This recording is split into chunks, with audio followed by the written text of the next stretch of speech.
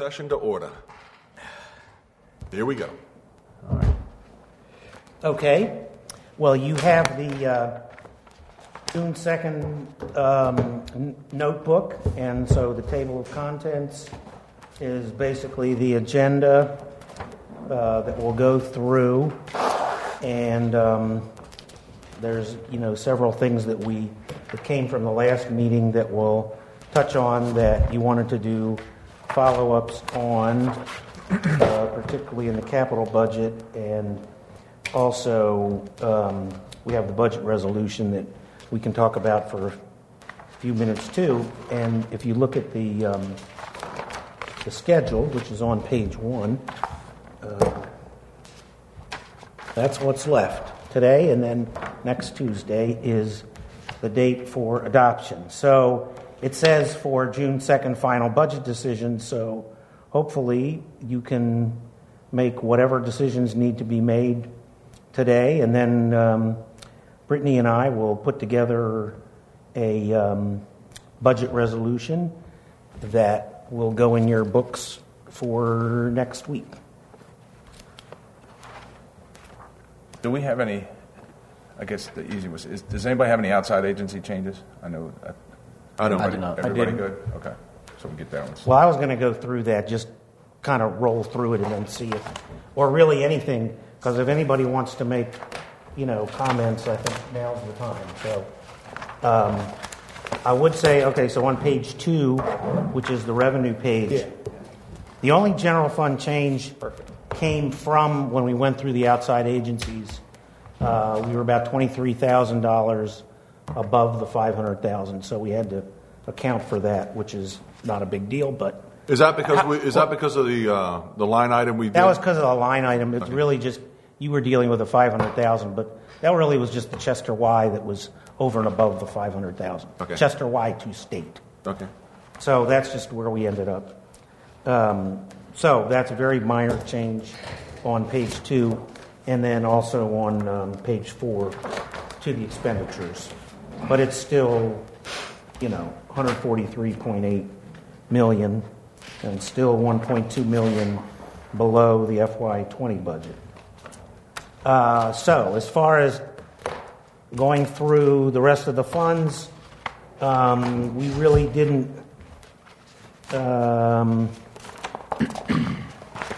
go through detail on these.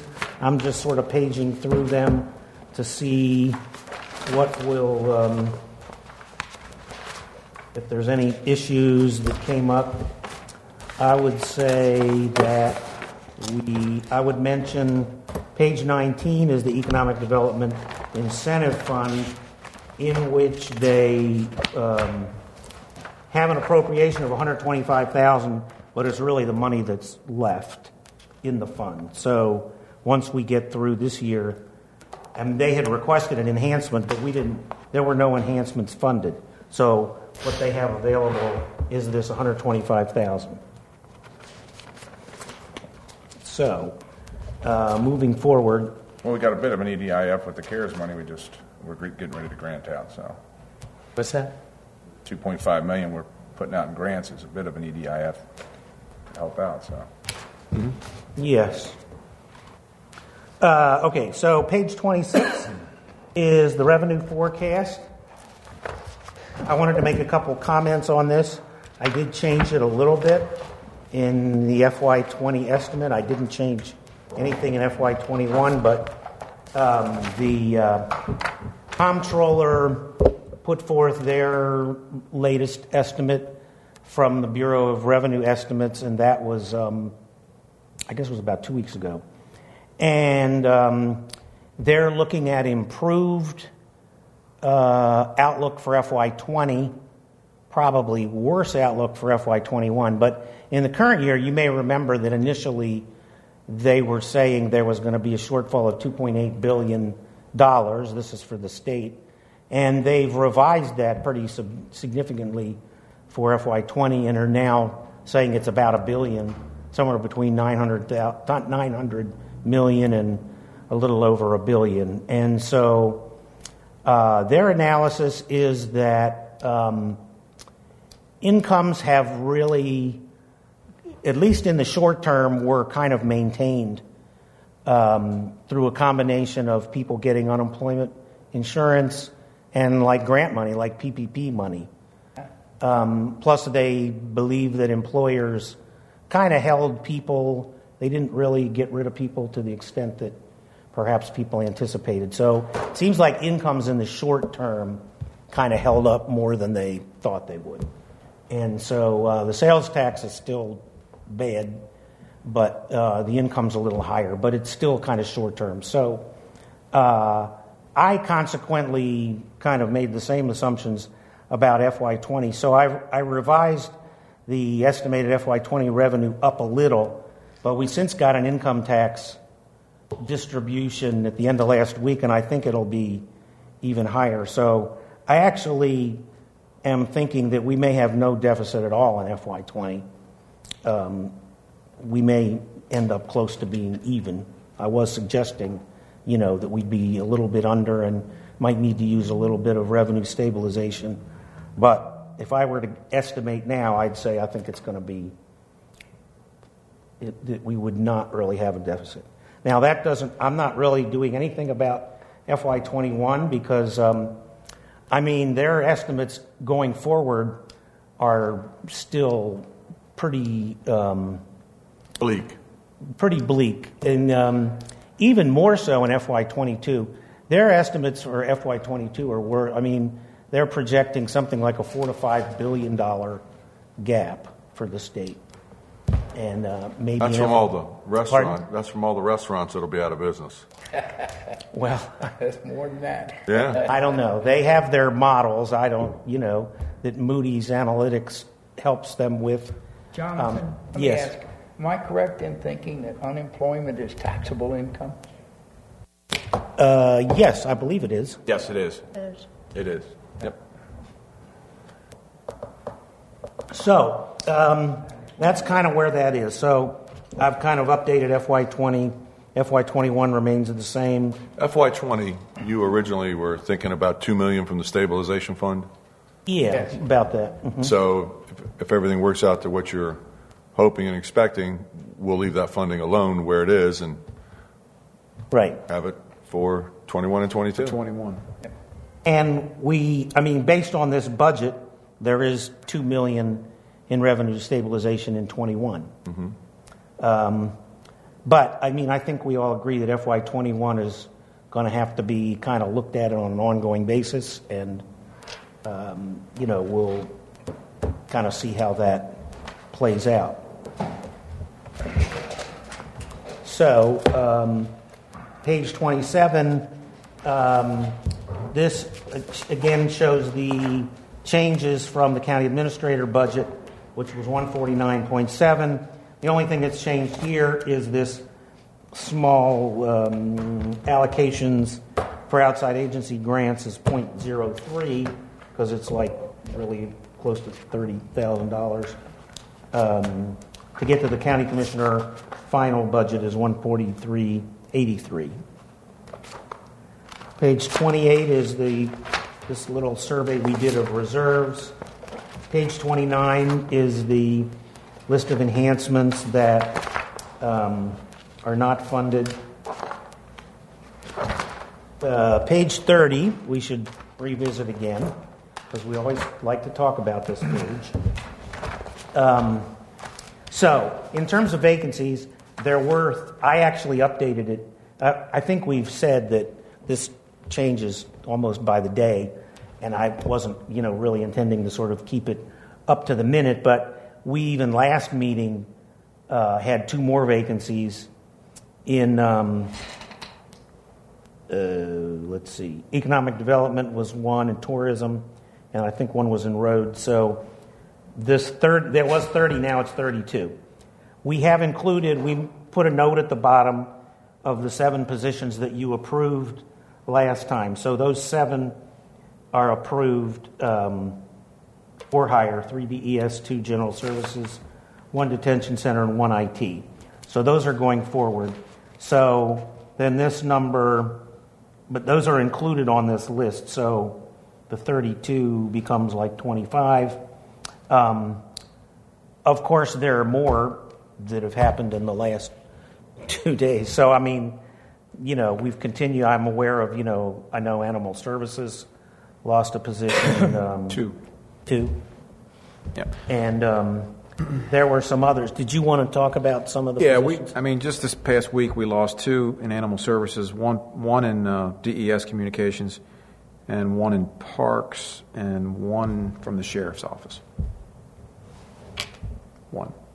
Lost positions. Lost. Yeah, right. lost positions. So these were all funded positions that we voted to keep funded. These aren't so. Well, there were existing people that we had. So my point is this something that we want to just allow these additional losses to be filled?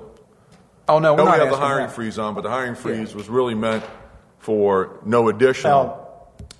Well, no. No I mean, additional. But these we were had to recounted. get to. You sort of need to look at it in terms of the numbers. I think what I said was we needed to kind of get to a certain level of vacancies, maybe around 35, Okay. in order to achieve the budget, because we really took that money out of the budget without specifying, which positions they were, but we took dollars out equivalent to about 35. So that's what I was thinking was we should still, maintain the freeze. I mean, selectively, you still have the opportunity to Correct. Pick choose. and I mean, it's choose. only Yeah. June. The year hasn't even started yet. Yeah. So, I mean, you have a choice to make. But, I mean, to me, I'd say, yeah, we still need some more vacancies to be able to balance the budget. So 35 is the magic number, give or take. Yeah. Now. Yeah. Yeah, right. And it's also salary level Right. that matters. Right. So- Right. So is there any that we need to? There are a couple. I mean, there's 2 in the sheriff's office, and he's been working on those now for a number of months. He got hung up through the holiday season. Are those both Early- contractual? One's contractual, one is a full-time position at the sheriff's office. And then out of the ones we just lost, one of them was a public safety dispatcher. So we probably need to look at maybe filling those positions, that position. Well, why don't we? I'm fine with doing the sheriff for now, and let's wait for the DES one next can. meeting and see We what we can. certainly Let's look at it that way. Okay. Anybody else have any I'm good with that. heartburn on the sheriff? Well, one's the PIO officer, so I think it's important to get that filled. Right. Well, I mean, That's so been one's for a while. contractual, one's regular. The public PI information is the officer full- was contractual? No, that's the full-time. I think it's an administrative contractual. Do you know what those 2 positions are? The PIO, is that contractual or is that the full-time? It's a public information officer full-time, and then the contractual administrative person. What? For the ship. Public information. PI. Administrative assistant. It was Administrative, Lori, the black lady that worked for Hoffman. She went to Annapolis. I think our sheriff does a great job as a public information officer himself. Got to agree with you. He spends more time down in QAC Channel 7 against a green wall than anybody. So there's Feel a little jealous. there's a consensus to allow those 2. Okay. So that that's All right. that's Thank you. taken care of. All right. All right. Okay. Moving on. Page 31 is the tax differential, and we've kind of been through that. So you didn't have any real comments on that. So we approved that, provided. So their differential rates is for Centerville and Billington. And the rest are grants to the municipalities. Really? So those are only 2 that they give it right back to the citizens? Yeah. Who gives it right back? Centerville, Centerville Millington. and Millington. Delaware County is now. The next is the outside agency grants, which is page 32 and 33. So I wasn't sure if anybody wanted to revisit that. Anybody? No, we're good. Moving on. Okay. Page 34 is the revenue for the Board of Education, which shows you 20 budget is 103.3 million. Their requested budget was 109, and what we've provided is 105, which is based on the maintenance of effort is the 1.5 million, And then they have an 804,000, at least as of now, in additional state funds, so the total budget goes up 2.3 million. And I don't have it by category here, but I will for next week. What we have you approve is really the budget by their 12 sort of state categories, which means you're really approving their budget by, the categories are like administration, mid-level, instruction, special ed, maintenance, transportation, things like that. So you do actually approve their budget at those levels, and then if they're changing them, they really have to come back, which they do. They come back before you and say, well, we got to move money from here to there. So that's what we've The done. requirement is next year's budget that they have to break it out using the Kerwin budgetary categories? My understanding was they were supposed to. I think not. maybe they do, but I don't think that's what legally we would approve. Because I think the state law still provides for the normal categories, from what I understand. Because I thought the earmarked money had to Hey, be Jim? set number out there so we could see it to make sure. $2,313,000. Because That's it over gets maintenance audited, effort. so I would think it That's- should be public So in other words, information, right? Yeah. Maintenance effort is I don't know. 1.5. If we could just check on, we could find out. We can check with them and Page 34. maybe MSDE or something. So about, maintenance of effort is the 1.542. That's what the state says we have to give. Jonathan? What's that?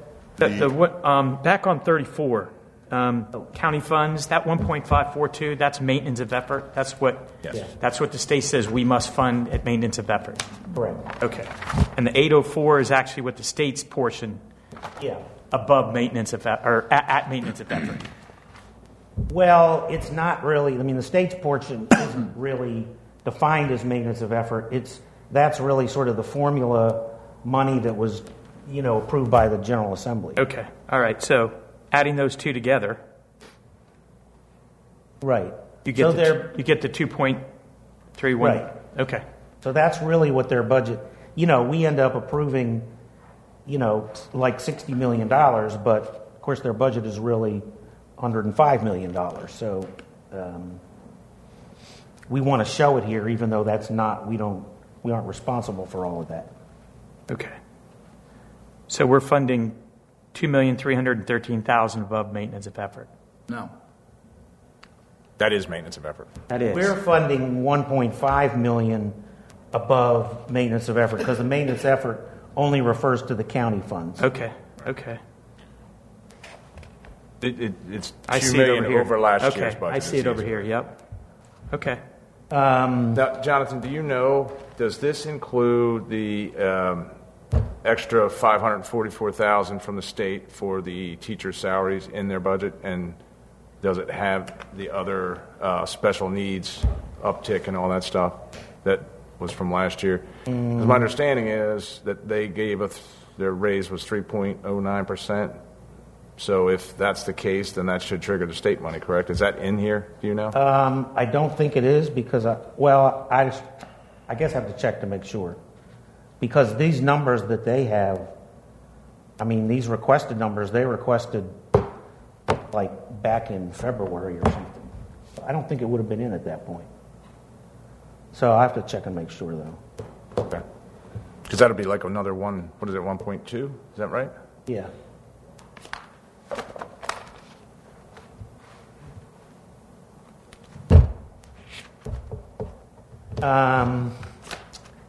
Okay, so the next part is the capital budget. And Before we get off Reverend Jim, do you want to bring up the mouth thing? Well, I think we'll vote on it next Tuesday. Well, not so much vote on it, but is it in there? Do we know? Yeah, you're referring to the funding source for the mouth. Correct. That's approximately $441. about $400,000. About $400,000 of personal property tax Property for solar. on the commercial solar arrays, and that money is not in this budget. It's not counted in these books. That money is set aside per some instructions to Jonathan when we first started the budget session. So, I'm going to see where you guys sit next Tuesday, bring it up for a vote so it can go to MALF so they have a funding source every year for this. So Oh, did we already we didn't decide vote on that? Well, No, we did. We We had the hearing. See, I think we did, I mean, Maybe there was a presentation. did it a that was little done. differently this year. So actually, if you go to page 4, if you go to page 4, look at this. There's a line, transfer to capital, $419,000. That is the money for Mount. So that money is in here. Because I did something differently. I mean, I kind of put it in here because I think I made the point that we never put it in the budget, but we always give it to them in the end anyway. So, Well, yeah, that's when we didn't have a source for it. right. So I put, so anyway, I put money in here, actually put in a little more than that. We cut it back to this level, so it has been essentially equivalent to the personal property for solar. So that is in here. So the expense is the, So that Revenue 419,000 side. is what we would give to Mount. right, but is it shown, is it on the revenue side too? It's there on the expense side, but is it Yes, on the it revenue? is. It's, well, you can't see it specifically, but if you go to page 2, it's part of the, well, it's just in the line real and personal property taxes. Right. So it's in that, it's in the 70 million. Okay. So it's covered. So it is covered. We did it differently this time. Right, which is fine, how you do it, but it's still sitting there waiting for this vote. Yeah, And then right. it'll be allocated to the MOUth program when it Right. comes. And what a perfect funding source. Well, it's just, and now it's no longer, well, should we give 700, 800, 900, $1 million? It's, here's the funding source. If you want more, get out there and sell commercial grade solar. So, yeah, okay. We'll bring that up at next Tuesday's meeting for that. Okay. Okay, so page 35, this is kind of a recap of what's really already been done. If you go to, let's see, page 40, it will show you kind of what happened to the bottom line capital budget, which was $41.9 million. County administrator's budget, $1.2 million, was then reduced to get to $40 million. But then, when we had the bonds at $19 million and wanted to reduce them, that's what this $5.9 million is, to get down to a total of $34.681, which is actually then $13 million in bonds. And that's shown on the next page. On page 41 is the bonds and how we brought that down. And then last time, we moved the library expansion money out to FY22, so that gives us $13 million in bonds. And following What was last year's bond for the public? 9. 9, okay.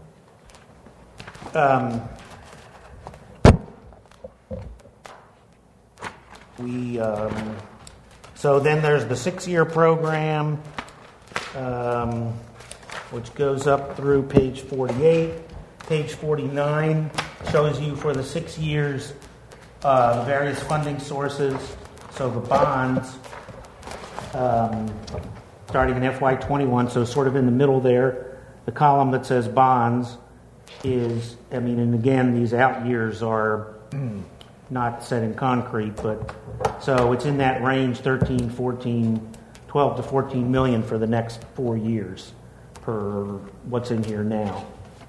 Now, Jonathan, put that into perspective in terms of where the bond would be at the end of the 6 years. We're retiring how much? We're retiring about 8 million a year. So if you take 48 million off that 63, the bond would only increase by about 15 million over the next 6 years. right, and so we'd get to about that.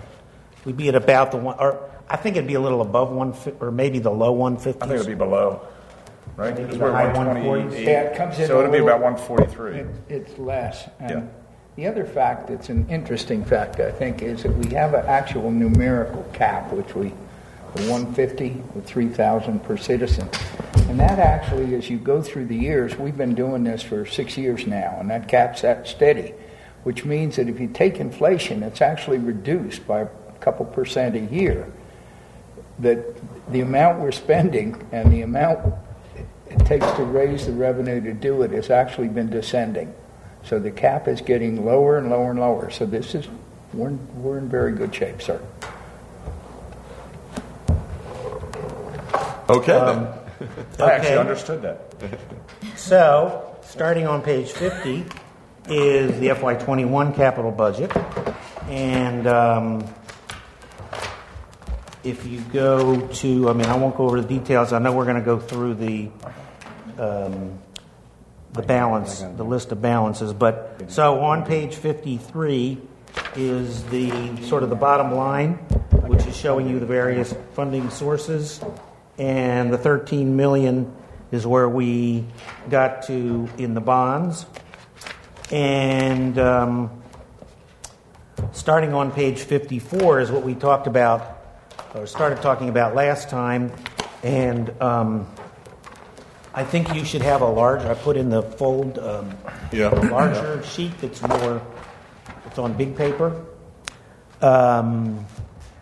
So, not sure how you want to approach that, but, Todd and I have kind of gone through this list a couple times and tried to come up and kind of went back to the departments to try to get as good a sense of, if there's funds that are there, kind of where are they? Do they need those? Are they really going to use them? Are they projects which are actually need to be closed and that sort of thing? So, And what was your responses there? I mean, I'm looking at a lot of these that are above 90%. To me, are they done? I mean, how many of these projects in here did you get a response from that says we're finished there, that's complete? Or is somebody just wanting to sit on that just in case there's, something breaks? I don't know. I mean, they're not necessarily sitting on them. I mean, I would say, one of those that I know we talked about was Cross County Connector Trail, which does have money, which. That one's clearly done. There's still some money going back and forth between the state, but it's finished. And but the rest of the projects, most of them are either they're ongoing. A lot of them are still ongoing projects. There are a few that we can close. That's one of them. But I know there's still some transactions. We have some money that we can recapture there from the Cross County Connector Trail. Probably about $350,000 there, and I think there was $25,000 for the Downs building. That project's obviously we gave that building to the Arts Council, so there was some capital fund balance there in that project, so that can be recaptured. And there is some funding in the watershed implementation plan, the WIP, that we could redesignate if we care to do so. That's project number. And the Davidson property improvements, that stuff's tied up, right? Because it was grant. Well, that's POS money that Right, that's what I'm saying. was That's sort of put there for the development of that park. Now, Haven't I done know anything over there, so. Yeah, well, they may want to reallocate some of that to other projects. They're talking about that now, the Parks Department, but that is a grant source there that is available for park development and park projects, other park projects. Mm-hmm. So how much do you think in the WIP is? I mean, when you look at, airport capital equipment from FY15. I mean, I look at that, and I mean, it was total funding $136,678. That's 96% spent. Mm-hmm. Is this something that's an ongoing every year? They're spending something on capital. That's a grant. I guess I don't know what that one is, but it's a grant. It's a grant fund. You look at the source across the top there. I didn't really. That's what I'm saying. So those are all. These are like open end. They're not a specific one item. It keeps coming in. It's like snowplow pickup truck we bought in the last year, and on it goes. It'll never zero out. I mean, to me, you could sort this list and get rid of everything that has grants on it, because that has nothing to do really. Correct. If it's not a grant from us, just remove that to lessen what we need to. You know what I mean? Because we're not going to be touching anything that's grant money, right? Well, right, and this, I mean, With the exception of, like you said, Todd, what's public drainage? We have bonds in there, we got grant money in there, and miscellaneous money in there. I mean, it just, Yeah, that was originally a project that we set up for tax ditch maintenance and projects like that, but it's also now been, we're going to retitle that to public drainage and MS4, the MS4 requirements, which Okay. we have to file our notice of intent There for you go. July 1st. And we were going to suggest combining the watershed implementation plan funds up into that because they're kind of the same thing. So, and as part of that, we could probably recapture about $200,000 out of the watershed implementation plan project. We do have about $200,000 there for outstanding payments we have to make on several projects that we have ongoing that haven't been completed yet on the WIP program. So that goes for enterprise funds. I mean, that's really not something. Right, now Yeah, you so wouldn't, those- that's not really available. Right. So these are we should reduce this list down, removing those. Yeah, the countywide mapping program I looked at, and I thought you could probably get 50,000 out of that in terms of what I think they're actually planning to do. Well, how much did you target, Jonathan, from what you went through? Well, I mean,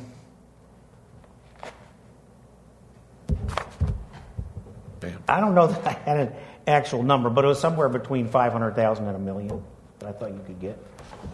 I mean, we've just now identified 75, about 600,000. Yeah, about 600,000. So we're in that range, I think. I mean, there are projects here that really are ongoing that maybe you may see a bunch of money like EMS replacement vehicles, but they're buying ambulances with that. So that may just be something that's not Right, but what they're doing though, that they're using one account, putting money in that account every year, buying an ambulance, and it's a rolling number. Versus FY21, one ambulance, we allocate See, a I certain don't amount of think money, they buy the ambulance, and if there's anything left, it should come back to us. Yeah, exactly. But Well- that doesn't happen. It stays in there under that account. That's See, my I point. think I think that project will basically get spent because they come in for that every year and they give us a list of what they're going to buy. There are some other projects which may have money that carries forward from year to year. And you're right. I mean, they are required to come back to you if they want to spend it. Let's say if they want to move it somewhere else, they have to come back to you. But they don't, because we leave it in that one account. And that's my If point, you- is on those large ticket items should be, that account's open for that large ticket item. When it's purchased, it's closed, and that money comes back. And we don't do that. So, I mean, that's, to me, I think that's why when I look at these things and I look at the dates on these, FY14, FY13, FY06, I mean, these are ongoing, where we're putting money, and they're spending from that pool of money. And that's fine for some things, but not for all. And The way to deal with that, I mean, I'm sorry. Well, to that point, it's an example is the county facilities program. It was open since FY07. It's got a balance of $215,907. Last spent out was March of this year, but we don't know how much. So if it was its own project instead of a facilities program from 07, and here we are in 2020, Right. whatever that program is, it should be dated 2019 if we did it in last year's budget, or 2020 if we do it in this year's budget, just so it looks current to what you're spending out of it. Correct. Because that $215,000, how long has that been sitting there, and how could it be used elsewhere right now, and then refund or fund whatever another part of that county But it project becomes program would be necessary to do it. specifically. Right. And it could easily be, according to Jonathan, when Dr. See-Through in the ambulance for the CARES program, yeah. wouldn't that lighten up one future 350? See what I'm saying? I'm not sure that Scott would agree with that.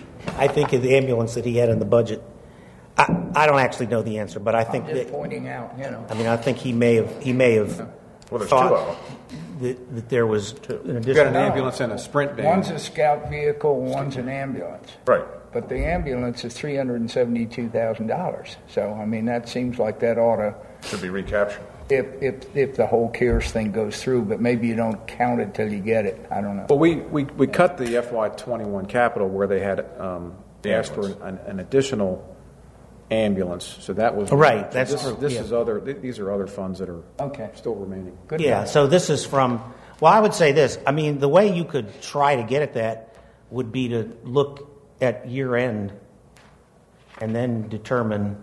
So if we came back and did this, let's say in September, we could say, okay, the year ends really in June, but it doesn't really end until September from an accounting standpoint. So if we got to September and said, okay, you can take every project and say, where did they end up the fiscal year? Yep. And then you could say, do they have money left or not? And we could come back to you and just show you this list at that time. I think it would be more realistic because it would get at what you're saying, which is, do they carry forward money to the next year? Correct. If you look at the end of the year, then you'll know, right? I mean, let's just look at the detention center furniture and carpet from FY07. So that must have been when that account was first opened, was 07. There's $30,000 in it, and they've Which only number is that? Page 2? Yeah, 400 281. Page 1. Is it page 1? Yeah, 400 281. So I'm just saying, there's $30,000 in there. They've spent $9,800, and they've got $20,000 left. But they spent that in March 19th of 2019. Right. So, when somebody comes to us and they say, I need furniture, I need carpet, they have an estimate. If you don't spend it in a year, then it's coming back to the general fund. So Use it or lose it. you're right. That's, and I get it. So it sounds like that account was open from 07, and that's just, when they need something, that's what we put it. They spend from that account. And I don't think we should be conducting business that way. I think we should close those accounts. Right. And just everything that we just approved in this budget should come out as a line item on this revenue sources and this document as FY21. You follow what I mean? So everything we approved on the budget that's capital or projects, whatever the case may be, should be in here as FY21. It shouldn't go into an account from FY07 or FY7 or, you know what I mean? I think. Right. So you're saying, I say right, 100%. Yeah. all of this money, right. I mean, you can look at any of these projects, and there is, in many cases, there will be additional money in FY21 that goes isn't even into- showing up in here. Right. But show the total. Don't show the past money. Show the new total money. In other words, Right. I agree with you. Fiscal year ends June 30th, going forward into 21 July 1st. Basically, all these, whatever's left in there comes back. We decide, you bring it, say, okay, can we recapture that money now because it's not going to get spent? Obviously, you've got stuff that's 5 years hasn't been spent out, and then it all becomes an FY21 budget item, like Jim's saying, because then you're just dealing with 1 year at a time, not necessarily looking at it in terms of the dollars spent, but the dollars that are still there, they're in FY21 dollars, like the revenue source. It is a revenue source at that point, and it's sitting there. But we're not seeing it because it's sitting here in this account from FY07, and it's basically a piggy bank that's just sitting there till you need it, and you open it up when you need it. And I agree 100%. It just needs to be transferred into each budget year so we know what we're dealing with. That gets us to where we got to move money. We know that, okay, this money's not needed. And we'll know at June 30th or July 1st, not next year this time when we're trying to craft a budget. We already know. But again, I'm not picking on the detention center, but it's an easy line item to look at. It's a small amount. But the last time they used it was in March of 19, which is well over a year ago. Right. Either you need the carpet or the furniture or you don't. So to me, it hasn't been purchased in well over a year. Let's close that out and bring that back to the general fund. Because it must not be a true need. And that's what I'm trying to say. There's a lot of these things here, maybe that aren't so much a true need that we can clean up. And if they are a true need, well, let's transfer it from FY whatever and bring it up to FY21, and here's the budget for that item. Just to clean it up. I'm not a big fan of leaving them open because we have no clue how much money has ever ran through that account. Unless you're telling me these project open since you got total all funding. So you're saying from FY06 or FY07 that some of these projects, we don't know if that was a one-time allocation or if that was an allocation over the years that's been added and brought up to that total. Yes. Well, we could show you that if you wanted, but then the spreadsheet would be. No, I understand. About that. And I don't want it, but that's my point, is if we just close it out every year Make it simple. and get rid of it and then restart over. So that's kind of what it sounds like. So what we're saying is we'll kind of start with the end of. We can go in September, let's say, and sort of look at where everything ends up. And then, you can see what there needs to come out, and as you say, be shifted into FY21. Then we can start looking at FY21 as just a separate year and just look at that separately and say, okay, that's your FY21 money. Then we'll do the same really with FY21. When we get to the end of FY21, we'll say, did you spend it or not? Right, exactly. Right. And if you didn't, then we have a reason why. Commissioner? Yeah. Let me ask you a philosophical question about this. In government, there's a sort of dangerous principle that when departments get issued money, they spend it so that, it's use it or lose it. Right now, in a way, it constitutes a form of saving that the department did not go ahead and use that money. If you're going to recapture it, they're going to say, okay, well, let's just use this up. Buy the carpet that they don't need because they got to spend it next time. Well, but I would argue Well, that we gotta evaluate the I would request argue that fact that when they come before us and say, I need a car, I need a vehicle, we have to be frugal in our due diligence to say, no, you don't. Yeah. Or we say, yes, you do, and that's the amount of money that you're going to buy for that car. It is a true need, not a want.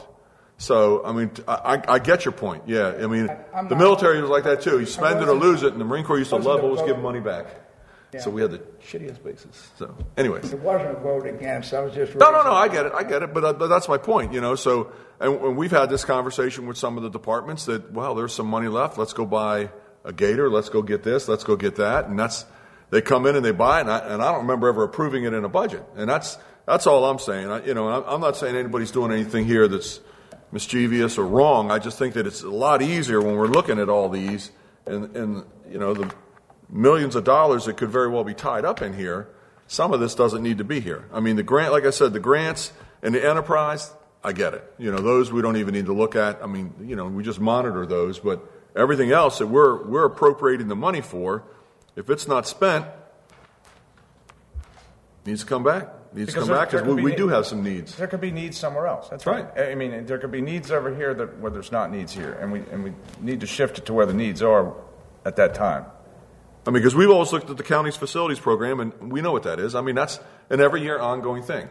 But it should be closed out every year. Right. You know what I mean? I just think it needs to be closed out every year and say, okay, I mean, you can look at the historical data for that FY07 county facilities program, and you can look, Jonathan, then at expanded Excel spreadsheet at every year how much money we put. If we're putting the same amount of money in there every year, that's great. I mean, I don't have a problem with that, but at least bring it up to date. It's just, I just think that just. Well, as Jonathan mentioned, this is a snapshot as of absolutely a couple of weeks ago, and I think they typically, a lot of these funds do get spent down by the end of the fiscal year, and there's other things that come up from time to time. So we're really not looking at it from the true standpoint of the end of fiscal 20 in a lot of these cases. Right, but so Jonathan, you said we should look at it in September, he said? Yeah, that's probably a better time. Do you have any idea what the county facilities program, what do we put in there every year? Is that in the capital anywhere? Excuse me? About $300,000. There you go. So instead of it looking like we put in there $3.1 million and we spent $2.9 and we have $215,000 left, so if we put about $300 in every year, so then this year I would say, let's put only in $100 because you're already at $215. Well, that's true, but the year's not over. So, understand. I mean, if you think about it, I mean, I kind of defend that program because I know they do a lot of, things that. But see, that's my point. We're not saying that's a bad program. We're just saying when we as commissioners and the general public look at it, they go, well, it looks like they've total funding and total spent through since FY07 is this amount. Where does it say how much we're spending a year on that amount? Well, that would be an interesting, and we could do that too. That would, I think, would be interesting. What I'd like to do is look at that since FY07. We could take every year and say, here's how much they got budgeted, and here's how much they spent. Right. But again, the past is the past. That's historical data. But I'm just saying, moving forward, I don't think I don't know why we need to project that total funding since FY07 is $3.158 million. Why can't we just say that for this? What this facilities program is, we're putting $300,000 in it a year because it does X, Y, and Z. Right. I don't know, is there a benefit to showing us that we've spent since FY07 $3.1 million on that? Because, to me or anybody else, it looks like that's a project that's been going on since 07. Exactly. And it's got $215,000 in it. But you could look at it as, one way to look at it is, they've got $3.1 million. They've really spent 93% of that. Correct. 2.9 over that period of time too. Right. So, I mean, I think the reason it's shown there is because, I mean, the capital budget is unlike the general fund in that you can carry forward the money. In the general fund, you can't even do that. So this is just kind of saying, yeah, here's the total of all their appropriations. But if you had that FY07, I'm sorry to keep interrupting you and That's beating right. this dead horse, but if you had another column that says annual distribution, 300,000, then I'd understand that. Or average. Yeah, that's what I mean. If you wanted to do the something- historical right. side and still have it in there, you could make a column that says average annual distribution Right. as a comparison to what you had to do one year. Because if there's a red flag raised that said, oh, well, you've been averaging 200,000 here. This year you spent or needed 300. Why? You know, what's the reason for it? So That's all. Just makes it easier for everyone to look at this and go, that makes perfect sense. And I'm in agreement with we do it August, September timeframe because I think that helps too because that's, you know, about when he's going to start ratcheting up for the next year's budget. So now you already have these numbers. And again, we don't have to go through them on the last night of the budget work session to try and figure out what's there. We'll already have the numbers and they'll help some of the departments, probably help the department's budget too. Because if you give them that average annual data, that may help them look at what they've been asking Right. for and help them out when they go into budget time. Right. So, yeah, we can do the averages, and we can. Brittany will be happy to do that for you. Okay. Okay.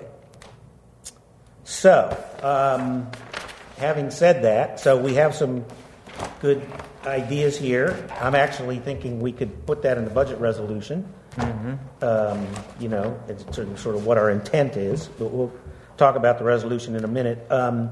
So we've identified some funds. Did you want to talk about sheriff cars or what?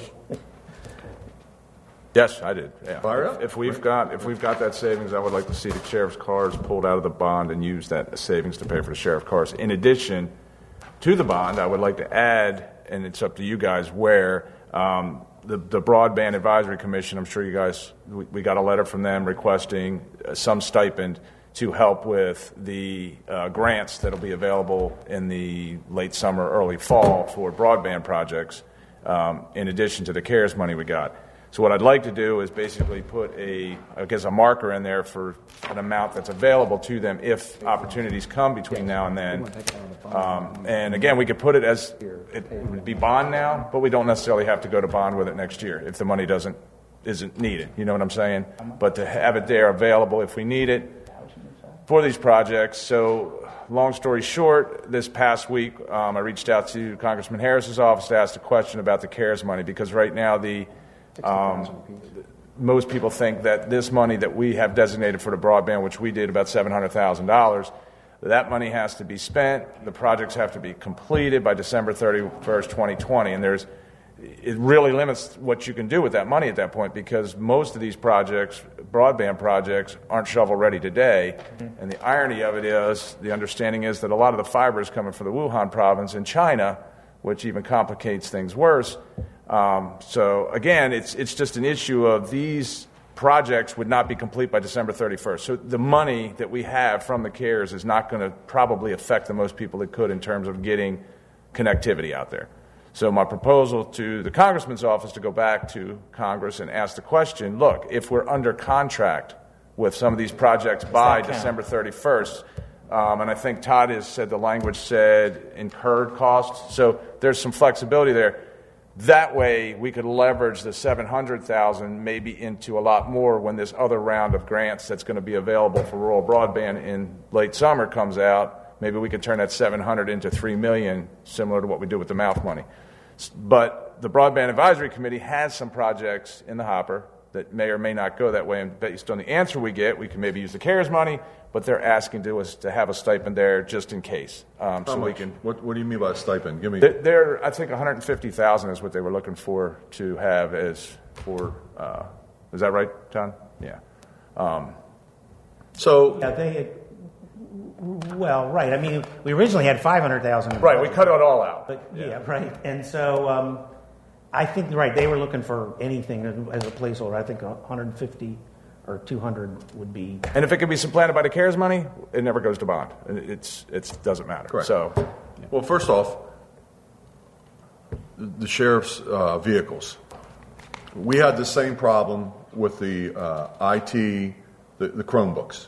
Correct. You know, the Board of Ed would come out, and one year it was going to be 1.6 million, one year it was going to be 800,000. It goes up and down, up and down. You look at the 6-year for the cars, the vehicles, they go as high as 740,000, and they go as low as 340,000. I'd like to just take every year, here's X amount of dollars for vehicles. I just think that, it helps us with budgeting. So he's at 742 this year, and I think if we roll back this year's and increase next year's, and what page was that on, Jonathan? That 6-year for the... Oh, the 6-year? Yeah. That's next year's 7, Jim. I think It was on 46? Or it was Started on 49. 40... you look at the 6-year starts on 43? Yeah, this year the sheriff was looking for $631,000 for Right, but where's cars. show me, let's get to the 6 year. Oh, you want to see what it is over Yeah, so, over the 6 years? correct. Because it's So, listed as I think that's on 48. 42. 42 it starts, yeah. So sheriff cars, which is then about, if you look at, are you on 42? You see the 621 kind of down near the bottom? You're right, 621, then it goes to 415, That's four, 436, 458. I mean, he's hovering right around, 500,000 or 475,000. And to me, why can't we just make 475,000 the number? Is it critical to get this year at 621? That's my question. And that's a question if we could, ask the sheriff. It'll increase next year's and the year after, but it'll decrease this year's. But at least now we know every year we're going into this and we need to find $475,000 for new vehicles for the sheriff's office. Just like the ambulance. I mean, Yeah, similar to what we exactly. do with the So, ambulance. we know pretty we've been much doing it's budgeted. 375 for the ambulance. Yeah. Right. I got to say, I don't see the point. I don't mean to be argumentative, but I don't really see the point of the argument because we are the bank. And some years, departments, maybe 6 cars come up or something special comes up. We react to that. Our general pool of money is such that we can absorb those ups and downs. They average out. I don't see the point of trying to make it steady every year, which may inconvenience the departments we're serving. I mean, I don't see the point. That's an interesting fact. I look at it the other way around, saying, Yeah. well, if somebody knows that vehicle's got to last 6 years, they'll make sure that vehicle lasts 6 years. Versus, well, let's get a new vehicle. That door will swing both ways. Yeah. But the sheriff's also the sheriff's a little different because his is based on a 7-year systemic program. So he told us he does 10 cars a year for 7 years. And my understanding and doing some fact checking here, there's been years where they've done, or the systemic program used to be 10 years or 9 years, whatever. So we could even look at it from that standpoint. What if you did 8-year systemic? There's a savings involved there. But it's going to be the same. If you put the same in, and I agree with Jim, you put the same in, the sheriff's changing cars every year. So if that money's really not going to fluctuate, maybe 1 or 2% depending on the cost, knowing that money is $475,000 a year is much easier to deal with than having a $200,000 bump to 621 back down to 470. That I agree. I think if there's a number and there, again, and it's every year. we've been trying to get that off the bond. We've been trying to pay go, right. fund balance, whatever we can do. And if we know it's a specific dollar amount, I Right. think it makes it easier for you to budget so that doesn't go on the bond. Because what is it when we put it on the bond? How much does it cost us then? 600. $840,000. Oh, you mean? 840,000 On a $621,000 over 20 years. right, over 20 years. So, I mean, that's all. That's all I'm saying. I mean, we can leave it at 621 if you want, but I think He to got me, 10. I will say this: he hasn't gotten 10 cars every year. The last couple of years, he's gotten 6 or 7 because we haven't budgeted more than, I think it's been under 400,000 the last few years. So I'm not exactly sure how his replacement schedule is working, but I don't think 10 is a lot for 1 year. It's more than I've seen that he's gotten. So he did seem to think that this year was a year that they had a lot of need. So. And I have no problem, Jim, I have no problem covering what he's asking for this year, but I just would like to see us sit down going forward and have something that is a little bit more, if it is 6 cars a year, 7 cars, whatever it is, just knowing what it is will be, I think, honestly, I think it would help just to know what that number is. I think when he gave us the number of cars a year, I think that was like an approximation. It's going to be different. right. every year, depending on when the cars were put into the fleet in use. So they might not be balanced out. I'd like to hear from the sheriff a little bit more about Right, I agree. how that would work with him. But I'm only going by the numbers he presented when he was here that night. Yeah. He said 70 cars, and he said they do a 7-year systemic, so you would figure that average would be 10 a year if you were doing a full 7-year cycle. So, I mean, I don't know what the real car numbers are, or whatever it is. I'm just going by what the numbers we had. So, Yeah. Okay. Well, I mean, have we, in this past projects, did So we we find have- savings where we could? We have, what I have here is, we have identified the right amount for the sheriff. What I have is 625. Okay. Sheriff is 621. By using the Downs building, I took 50,000 from countywide mapping, the cross-county connector trail, and then WIP comes out to 625. If you wanted to do another, and it sounded like if you wanted to do another 150, I guess. well, we're pulling 620 off the bond. So my question is, can we put the 150 back as a place marker and maybe never bond it if For the the other broadband, part works out with the, for right now, the 150 for BBAC, we just designated as bond money right now. And then, Oh, so you would just, you don't. because we're not going to sell the bond until next year, and Right. I mean, we may not need it use next it. year. It may be a moot point, but at least, 150 into the bond for public fiber, basically. correct. Okay. Is everybody okay with that, or Yeah. would you rather see us get the cash and see if we can save the cash the other way, or what? Well, a point I've raised to all of you guys at different periods of time is that there's a kind of marginal gray area between expensing and bonding stuff. And we have drifted some stuff into bonding, which could have been probably more correctly expensed. But at the same time, what we did with that money was not spend it. We didn't waste it. It's sitting in our accounts as cash. And that gives us a AAA bond rating, gives us the flexibility to do the stuff we want to do. And the point I made in the last meeting was, I, generally speaking, at this period of history, think it's a pretty good idea to keep your cash as high as you can. So this ain't a bad idea. It's not the year I would have done it, but I'm not going to get in a row about it. But I mean, the people that would be alarmed by it would be the bond raters, and believe me, they love us. I mean, we'll continue to love us. Honestly, I think right now, I don't think we're going to do it. It's not nothing crazy. We're just kind of cleaning up some stuff probably going forward. I mean, we're not getting into our rainy day funds or anything like that to do any of this, really. So I think. No, I mean, but again, like I say, I think 21 and 22 are going to be interesting. And look, we're dealing with 600,000 or something. This isn't making a break in the bank, but as a general principle, if we hadn't done this, we wouldn't have these cash amounts. That's a fact. So, I mean, it's why we look as good as we do. So, this is not a make or break deal, but the general principle is what it is. I mean, we have, truth of the matter is, we could currently have, instead of 130 million, we could have 100 million and no cash. Right. And we're spending at a level right now that we probably, instead of having an 85-cent tax rate, should be 95. But how we've done that is this. That's the realities.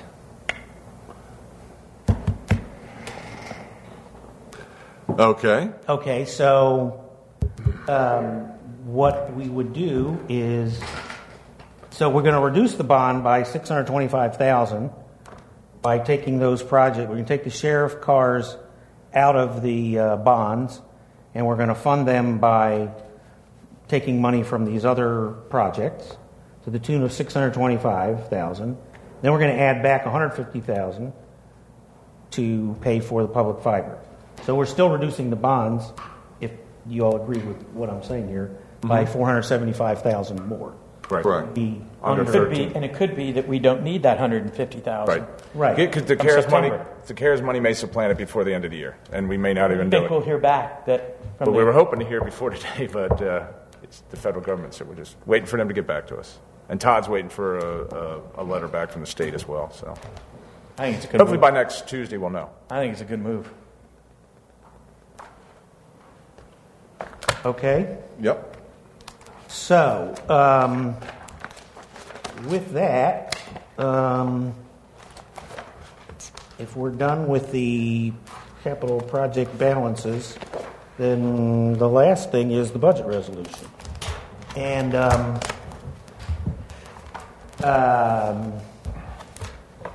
this is, the budget resolution has some kind of standard things in here which have to do with the tax rate, and so it specifies the tax rate for the Kent Narrows as well. It shows the sanitary district 2.5% increase that you voted for. It does show that the recordation tax, which we primarily moved almost all of it into the general fund and still have designated 15 cents to the critical workforce program. And let's see, I'm on page 58, and I'm going to page 59. Talks about financial status reports. There's a clause here about just to sort of codify that the airport is continuing to repay this loan, which had to do with when we bought hangars. Then the ticket books, we did say we were going to increase another $5 in 21 and then another $5 increase in 22. So that's kind of codified here also. It refers to the Board of Education, maintenance of effort. John, hold on a second. Todd, remind me, how many tickets are in a book? 15. 15? Mm-hmm. And I guess the background, it's been a while since we talked about that, but the background behind that is we were losing roughly $300,000 a year in the tipping fees. As the tipping fees have gone up, unfortunately, over the last 6 years, the dumping fees have not on this end. So it's supposed to be more, I guess, operated like an enterprise fund where it's equal in, equal out. And it's Right, this is not the county trying to find a new source of revenue. We're just No, trying to this make is up just for closing the it, right. So this is to cover expenses. It's not quite an enterprise, but we wanted ticket books to cover the tipping fees, the cost to dispose. Right. No, it's not enterprise, but I'm just saying it kind of should be like one where At it's least, yeah. equal in, equal out. Yeah, that's right.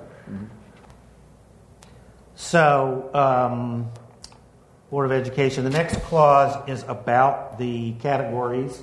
So that kind of long paragraph there is a way of saying that you do adopt the budget by categories, and the board is required to come back to you if they want to move funds between the categories. So you'll have that next week for approval. The next clause does say... Real quick, Jonathan, on that. So Next clause does say. Does say Is that. is that major? Only the major categories. In other words, so if they said they wanted to take something just from X, they only have to say it's going to Y. They don't have to specify like it's going to pay for school buses or it's going to do this. Correct? It's just those 8 major categories. The major categories. So it would be like if they were moving it from school buses to instructional salaries or something. Right. But they don't have to tell us where it may be spent. It's just moving. Just so the public understands, as commissioners, we have those 8 categories. That's what we see the money transferring between. We don't see once it gets past there. That's typically a Board of Education, something that they would do at their level. They just, right, exactly. We don't, right. We really only have sort of control at that category level. Right. Okay, so this clause is about capital projects, which we've had in there for the last few years, but we've discussed, we're going to expand on that, and I'm going to draft something that will reflect what we talked about tonight, about kind of looking at it at the end of the year and then looking at it each year as a separate, how much did you spend in that particular year? I ask you at this point if there are other, Yes. resolved clauses that you want to put in there. I would put in the mouth clause. If you can write it both ways, so depending on how the vote goes, you can either have it with it in there or have it without it in there. But the clause is, what is the clause is saying that those funds be it are resolved dedicated- that the revenue generated from the Right. personal property tax on commercial solar will be used for farm preservation in Queen Anne's County. And you can word that any way you want to word it, but Okay. to that gist. Or just one without that in there. Then you got to cover both ways. That's right. Okay. Well, if there are any other clauses that you think of, although I guess we're going to try to give this to Margie tomorrow. Tomorrow. So it goes in the book. But so if you think of something between now and tomorrow, we'll make it a clause. So, Jonathan, these revenue estimates you're getting from this SDAT and all that kind of stuff, obviously the property tax side is pretty solid, but the income tax is like the question mark. And I guess, did they talk on your calls with the comptroller's office and all that about the fact that it's very hard to estimate revenue when you probably haven't got 20% of the tax returns back, and you're not getting them until July 15th?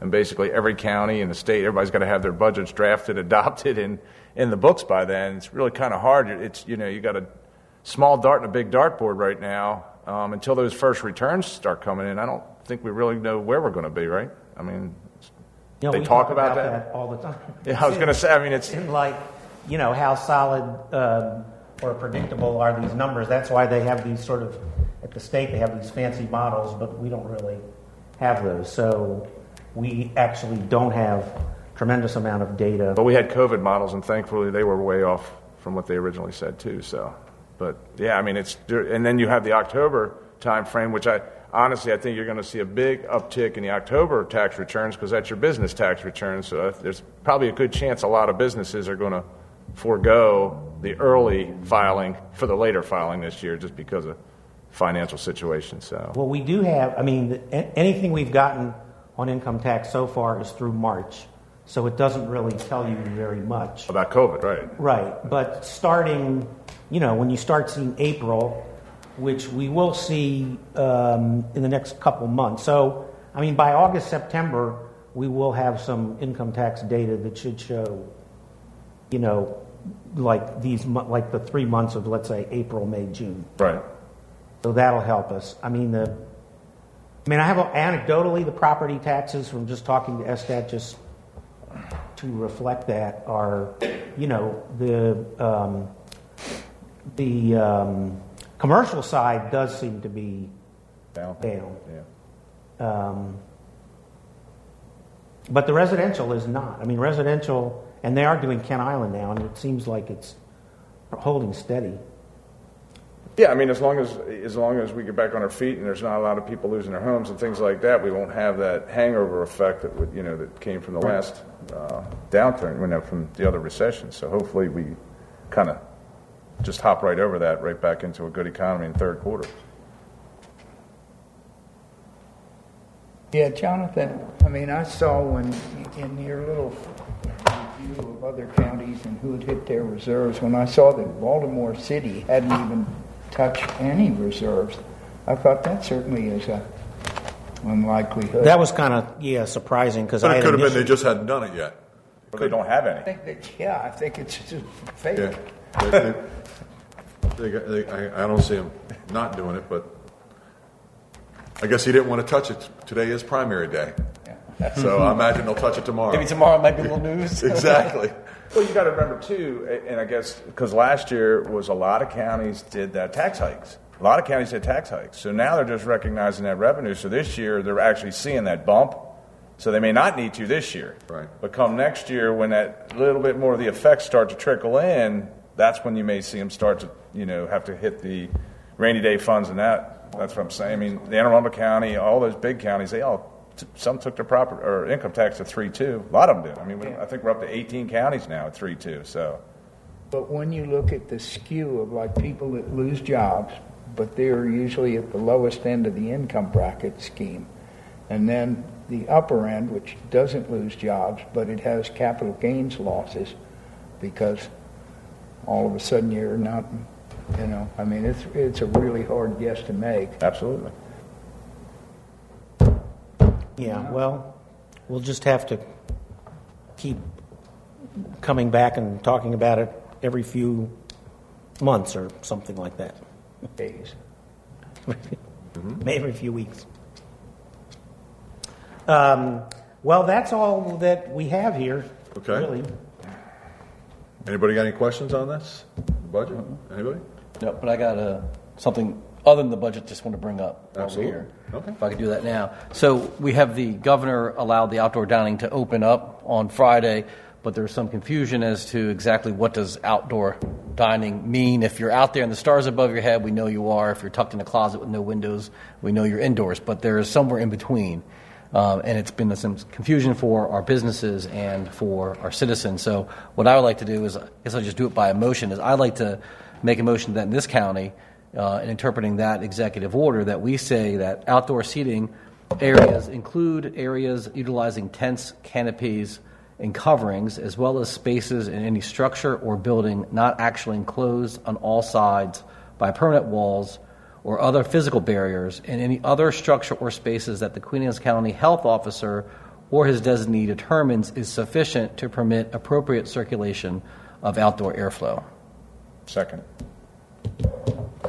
We have a motion and a second. Any discussion on this?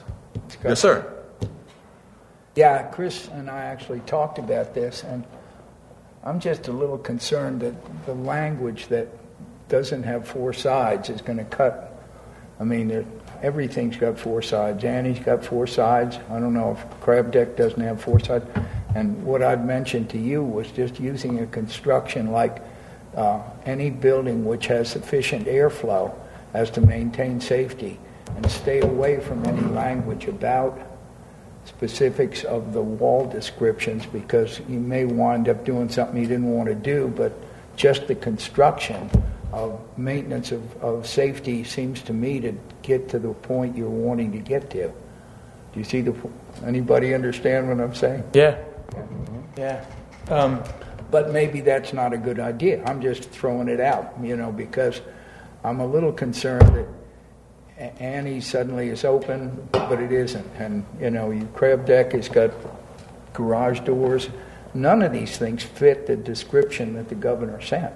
Right. And it seemed that if you're sitting on one end of a garage door that's open versus the other end, you're outdoors in one, you're indoors in the other. That's ridiculous. There's the airflow, and the airflow is what helps to dilute any potential That's virus. why I say if you lump it under just personal safety, under the conditions deemed safe for the public, that gets you away from any of the specific of architecture. So a building that has, let's use Annie's for an example. Right.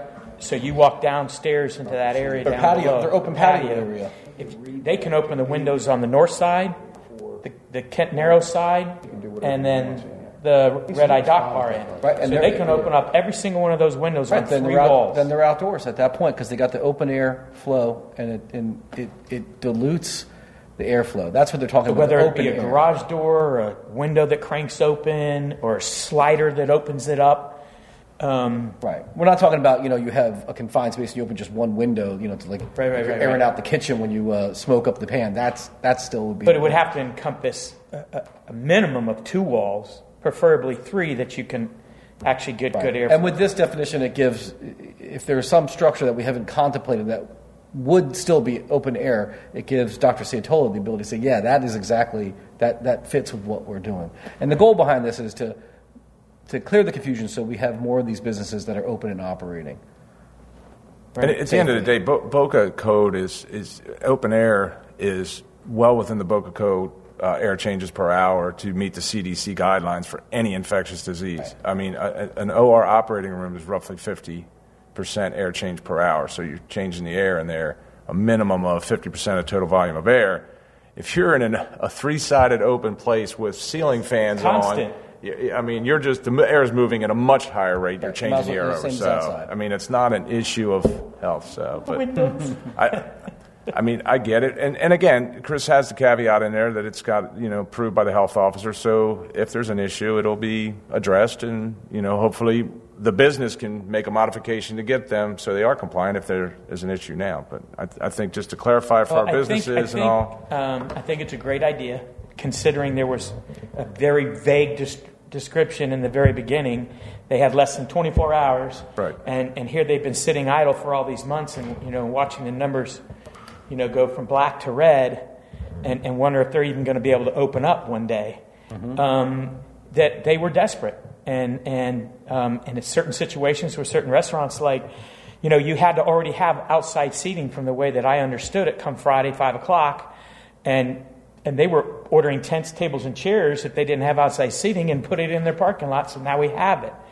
So they were very creative in determining that they were outside seating. And I think when you talk about places that existing like Annie's or even Adams for that matter, they built that little area there, and then they decided to enclose it for private parties. But you can open every single window on the full length of the side, and then a door that leads into that patio area. So you don't have to get into that room by going into the restaurant. You can enter from outside. So again, I just thought it was too vague, and it needed to be more specific. And I like your motion. Yeah. And the goal is we're trying. Look, this is the first pandemic we've dealt with in a while, so we're going to make some missteps along the way, and interpretations are not always going to be perfect, and we're trying to make sure that we're doing what we can to monitor both safety and help the businesses. So I think a great way would be to stand in the middle of that room with all the windows open, smoke a fine Cuban cigar, and if they can smell it outside, you're good to go. You're volunteering? One thing I want to caution against, though, is, and you brought it up and it kind of jogged my mind, is the fact that this is not an open license to set tents up in your parking lots and start serving food outside. There's still some accommodations, and I know that the question is going to come up. And I see it from a public safety standpoint, probably totally different than anybody else would, is the fact that if there are areas that a restaurant gets permitted for to serve outside under a tent, that's great, no problem. But that area should be defined, in my opinion, because if the sheriff comes up there and we have this big parking lot with several restaurants in it, and this guy's over here drinking a 40 in the corner, and then you have outdoor dining under a tent over here that's designated, where does that open container law end? I mean, it really gets into a spot where the sheriff's going to have to disseminate, is this guy in a legal place to be drinking an open beer, or whatever the case may be. So I think it's just having it defined, okay, here it is. Well, so. in that paperwork... In the corner drinking? 40. What the hell is a 40? The 40 That's right. You don't like beer, so you wouldn't know, Jim. So in the applications that were submitted, the applications that were submitted to the restaurants in a hurry-up fashion. You know what a 40 is? 40. 40. That comes with a brown paper bag. Ooh. So.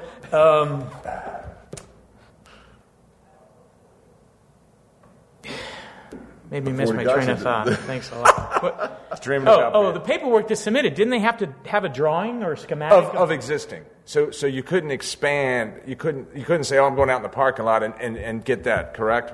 I thought you had to have a drawing. There is a process for it. Yeah, there's a permit process for that. Right, there was a process for that, right. But that was not the guarantee. That was not the, okay, you can open your doors. Right. It was basically if you had existing outside seating and met the criteria, you were good. You were good to go with conditions. If anybody wanted to come put a tent, absolutely, we encourage it, but just go say, hey, here's where we want to put the tent. This is where our eating and dining and drinking area is going to be, so that everybody involved knows that, okay, that's where it's at. Well, the Narrows did that. They put a tent up, question. And I don't think you have to worry about that because they're not selling 40s. So if someone is drinking a 40 into the tent, they didn't a magnum of wine or something. Another question is this a guideline, or is this something? As far as I know, the sheriff's not planning to run around, measuring things and looking at windows. So, I mean, no. But Stevie, if somebody calls, I mean, look, we got some calls over the weekend for some of the dining. So if there's a call, at least the sheriff knows. Okay, yeah, that's underneath the Kent Narrows Bridge. I don't think that's outdoor dining. So I'm probably gonna have to go to that one.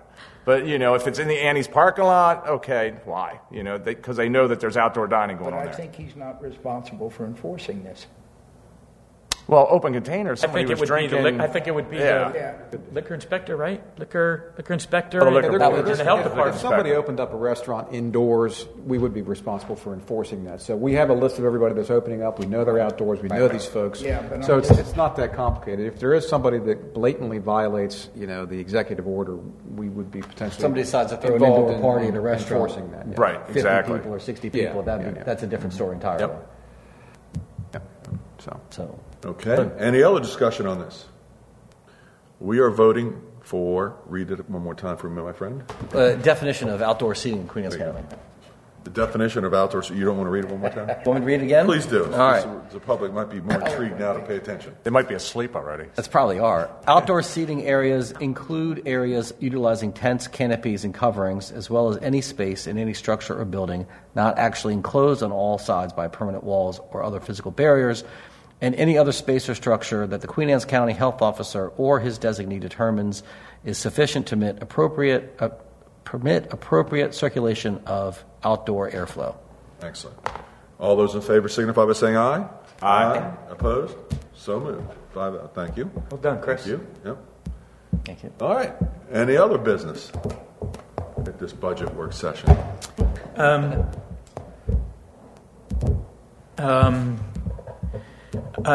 Probably, we sat down and had a meeting yesterday at the Kent Narrows Foundation to talk about some issues at our landings and piers regarding trash, and I think the Parks and Recs Department reacted swiftly to add additional garbage cans to try to pick up the flow. I mean, this was something that I think we were hit with weather-wise, and so, we'll make ongoing adjustments to make sure that, we can deal with the trash issues. One of the other things that we talked about was our fishing piers, and in particular, Roman Cove. And I brought this up, not anybody else, I did, but I feel strongly that pier, that fishing pier, is at the end of Route 8 in a residential neighborhood where sound travels. And currently, and it has been that I've been told, a 24-hour pier. In other words, people can come and fish there 24 hours a day. And I think because of the unique location of this pier, that I think we should strongly consider closing that pier for fishing at sunset and reopening at sunrise. Just something that I'm putting out there to you guys. I know we've had some complaints from citizens over the years. I know our landing person has gone down there and he's written citations, and put it on cars. And but I think the biggest complaint that we get from the folks down Route 8 that have reached out to me is the sound and the noise at night, which obviously travels. So I know this is not a common practice in our county to restrict the fishing piers to fishing sunset to sunrise to sunset. But I think, again, this being a unique situation, it being a residential area, that we consider doing that. I don't know what has to happen moving forward, a general consensus. I think maybe my suggestion would be to send a letter to Steve Shanley, Director of Parks. He was there at the meeting, but say the commissioners would like to have the input of the Parks and Recs Advisory Board on doing just what you just explained, closing it from sunset to sunup, and let them vet it and see what they come back with the recommendation. Not that we have to follow the recommendation, but at least let them vet it and see what they say, and then bring it back here and have a discussion about that. Because fishing is an issue. It's an issue because of what's been going on across the bridge, and everyone being directed to our beaches, to our fishing facilities, and I, for one, love to fish. I understand that, but it's starting to get out of hand.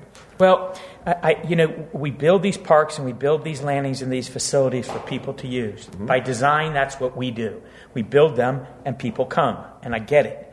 But there are certain situations and scenarios where we have to be considerate of the folks that live here year-round and have to deal with certain issues that come to having these fishing piers open 24 hours a day. So I just think I'm not saying they can't fish. I'm just saying, put a limit on it. Sunrise to sunset. So for a long time, I have been the strongest defenders of the right of people to fish on these things, and I support what you're saying. I think that's equitable and fair, and I can tell you that if you have a park or some area like that that's open at night, you're setting up for a living hell. We've got drugs and parking lots at Conquest that if we didn't close some of this part down, it would be a nightmare. I mean, we've got people parked there and drug needles on the ground and stuff now, so it's closing them down at night's a good idea. Right. Again, please don't get me wrong. We built those parks and landings and places for citizens to go, whether they live in our county or not. We built them, and that's what they're designed for. So I get it. But there has to be some sort of controls, that's all. Very good. Anybody else? Thank you. Have anything? Being none, I'm going to hold my comments till next Tuesday about what we're trying to do, multi-county coalition, and reaching out to the governor and expediting opening up businesses. I think the public needs to understand that if you don't feel safe, don't go into these businesses. Don't go into these establishments. There has to be some sort of accountability. I don't think that we are herd animals to where we need someone to tell us when to move and how to move. So, I think everybody's responsible for their own well-being, and and that goes the same thing with these business owners. So, Jonathan, Brittany, I want to thank you. Todd, this budget cycle, I know we haven't had a lot of input from the outside, but it's very clear, it's easy to understand, and we've got a definite system here that from year to year makes it easier and easier for us to move through this and navigate through it. So I greatly appreciate that. So with that, I'll entertain a motion to adjourn. So move. Second? All in favor? Aye. Thank you very much.